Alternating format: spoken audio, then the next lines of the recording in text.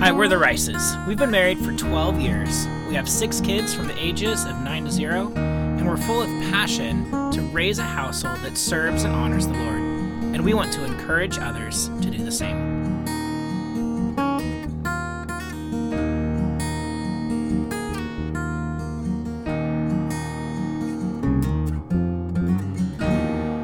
Hello, everybody, and welcome back to Season 2, Episode 2 of the podcast.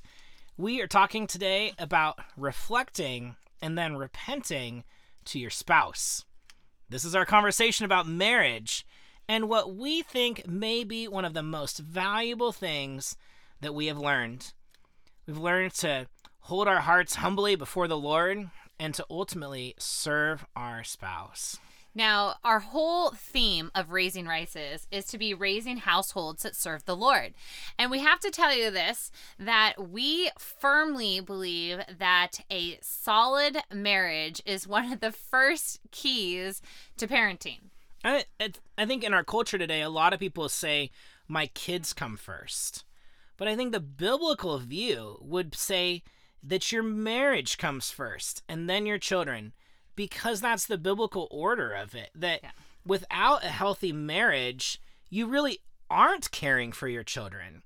That is one of the most important examples of the gospel and models of the roles of men and women that leads by example your children.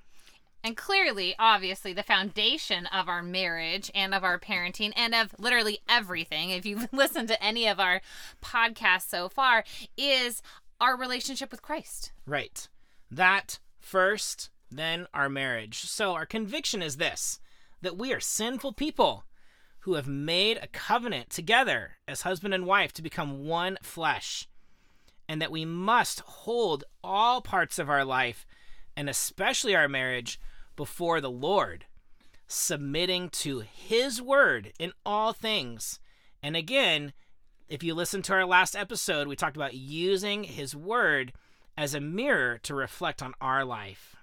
Yeah, when we talk about holding our hearts before the Lord and then serving your spouse, it's a wonderful way to picture a mirror, because we are looking first at ourselves, not to be served, but what we can do to reflect, repent, and then ultimately serve our spouse. Yeah, so let's jump right into the character of what we're developing, because I think you're headed that way. Yep.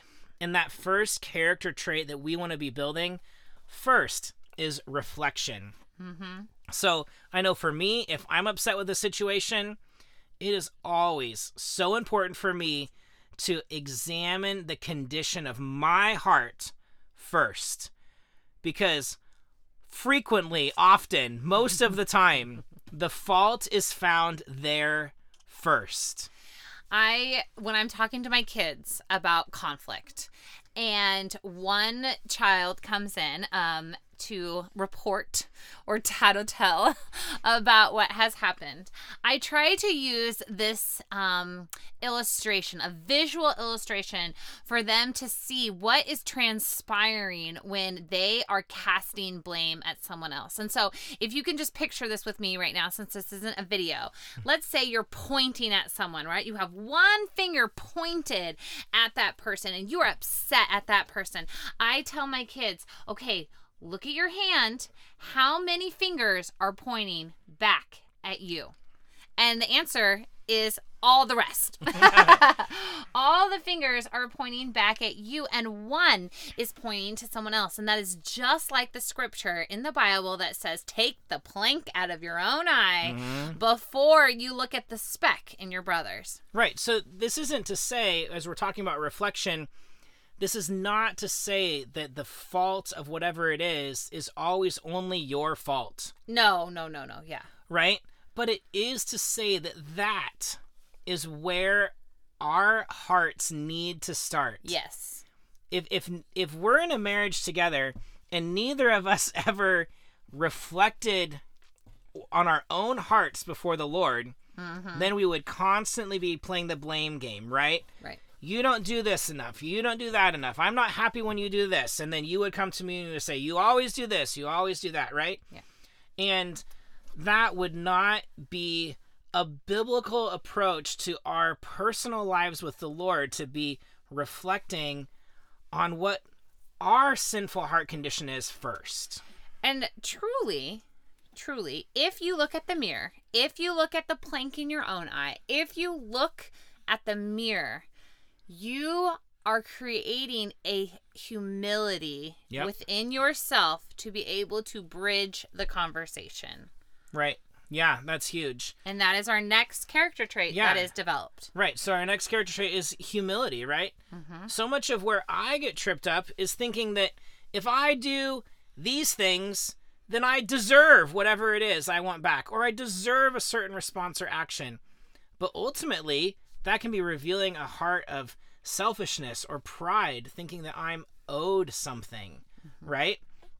And so to have humility is to have humility before the Lord, and to have humility before your spouse, to be willing to say, hey, this is where I have made a mistake, or this is where I am working on dealing with sin in my own heart. Yeah, and we can all recognize that when you bridge a conversation with someone because you were upset about something, and first confess or, humble yourself to show them a vulnerable state, then the conversation is going to start well and go well, mostly. Like if I come to Darren and I was like, babe, I am really struggling with some selfish feelings right now, and so would you help me work through this emotion? When this happened, this is how I received it. Then he says, yes, I would love to help you. Right. And then ultimately, I'm sorry, babe. I didn't realize that when I said that, it made you feel that way. And I will take note of that so that next time, we can work through this differently. Yeah, and you kind of tripped right there into repentance, which is another character trait, right? Right. So that even if we feel like if I feel like I was the one being wronged or not considered, but I acted sinfully in the way I responded, then I need to go and repent for that sinful action in order to start the conversation with an attitude of humility and an attitude of repentance, right? Because first I'm responsible for myself, right? Taking the plank out of your own eye first. And so that's exactly the example Marissa was talking about, where you can identify the sin in your own heart, go to your spouse, repent of that sin, right? Mm-hmm. Especially if it resulted in outward expression that was unloving or sinful towards your spouse. That's such an important place to start that conversation, because it's a godly place to start that conversation. Right. And you know what? We've been talking to our kids about this a lot too, about what is actually sinful and what was just somebody getting their feelings hurt. Right. Right. And I think that when we bridge the topic of repentance, we need to remember that some actions, are us receiving it the wrong way. No, yeah. It might not be that somebody sinned against you, but it might be that because of the sinful pride or the sinful selfishness in your own heart, or the whatever sinful desires in your own heart, that you might have received the actions of the other person in a way that was, in fact, you sinning, even though you thought they were committing some offense against you. Yeah, and so that was sort of my example, right? Like, I come to you, it's me that's hurt, and I am recognizing that you weren't sinning against me by what you said. I just received it in a hurt way. But still, there's opportunity for repentance for those unknown hurts. Yeah. Right? It was an unintentional offense, maybe. And you can learn and grow from that as a spouse, right? You can learn and grow to, love your wife better or love your husband better. But that doesn't mean that what you did was a sin. Right. But it promotes a good communication, drawing closer together. Yeah.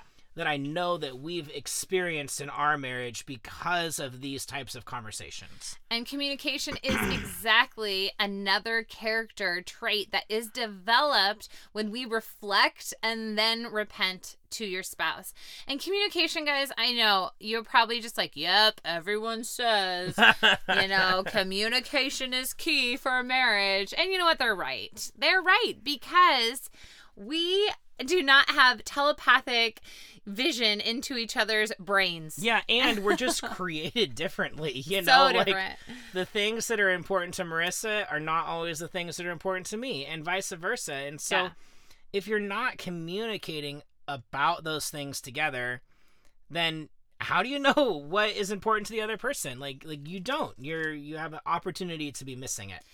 And the key thing about communication, about expressing either expectations or desires or things that, upset you, and doing this without hard feelings being built up. Did you hear that? Like, do it right away.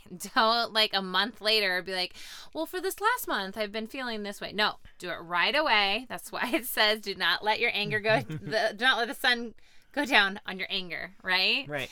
That way you can address in a calm state what is going to best serve your family and ultimately your marriage. Yeah, it is an opportunity, right? As we're brought together into one flesh in marriage, it's an opportunity to just continue to grow in Christ, but continue to grow together.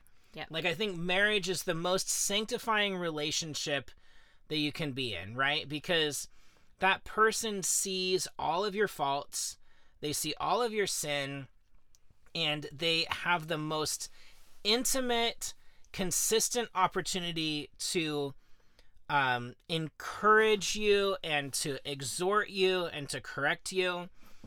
And you have the most opportunities to practice your sanctification journey with that person. They're your safe person, And so usually our safe people get the most ugly side of us. Right, yeah. Yeah, we are the worst to them sometimes. Yes.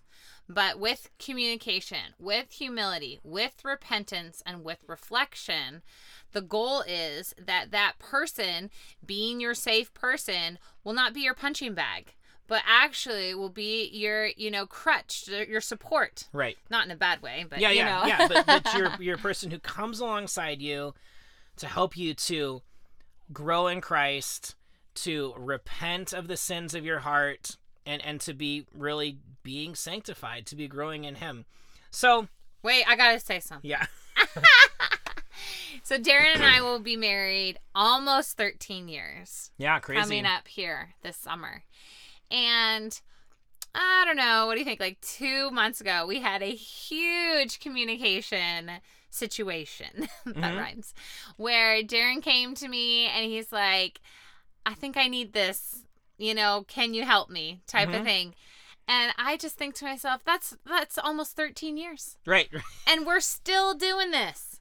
So will you arrive? Oh, I don't think so. No, I don't think you'll arrive either. So remember to reflect, repent, humble yourself, and communicate. And then repeat. Right. Yeah, repeat. And what's the challenge, right? What's the challenge in all of this? And I think we've talked about it a lot.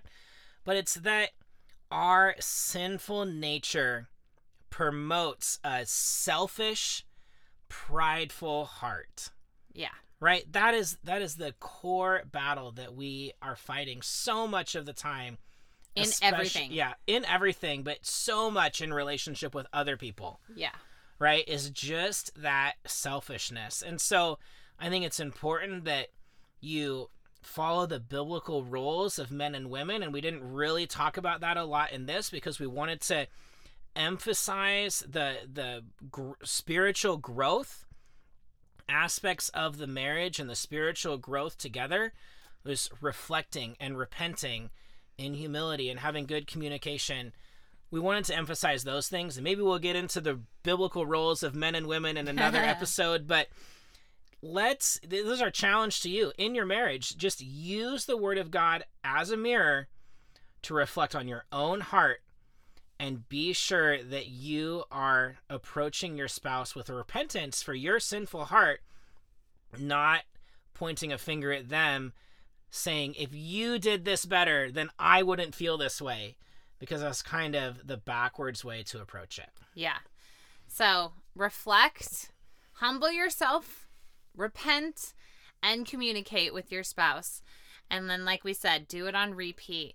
Will it always go well 100% of the time? No.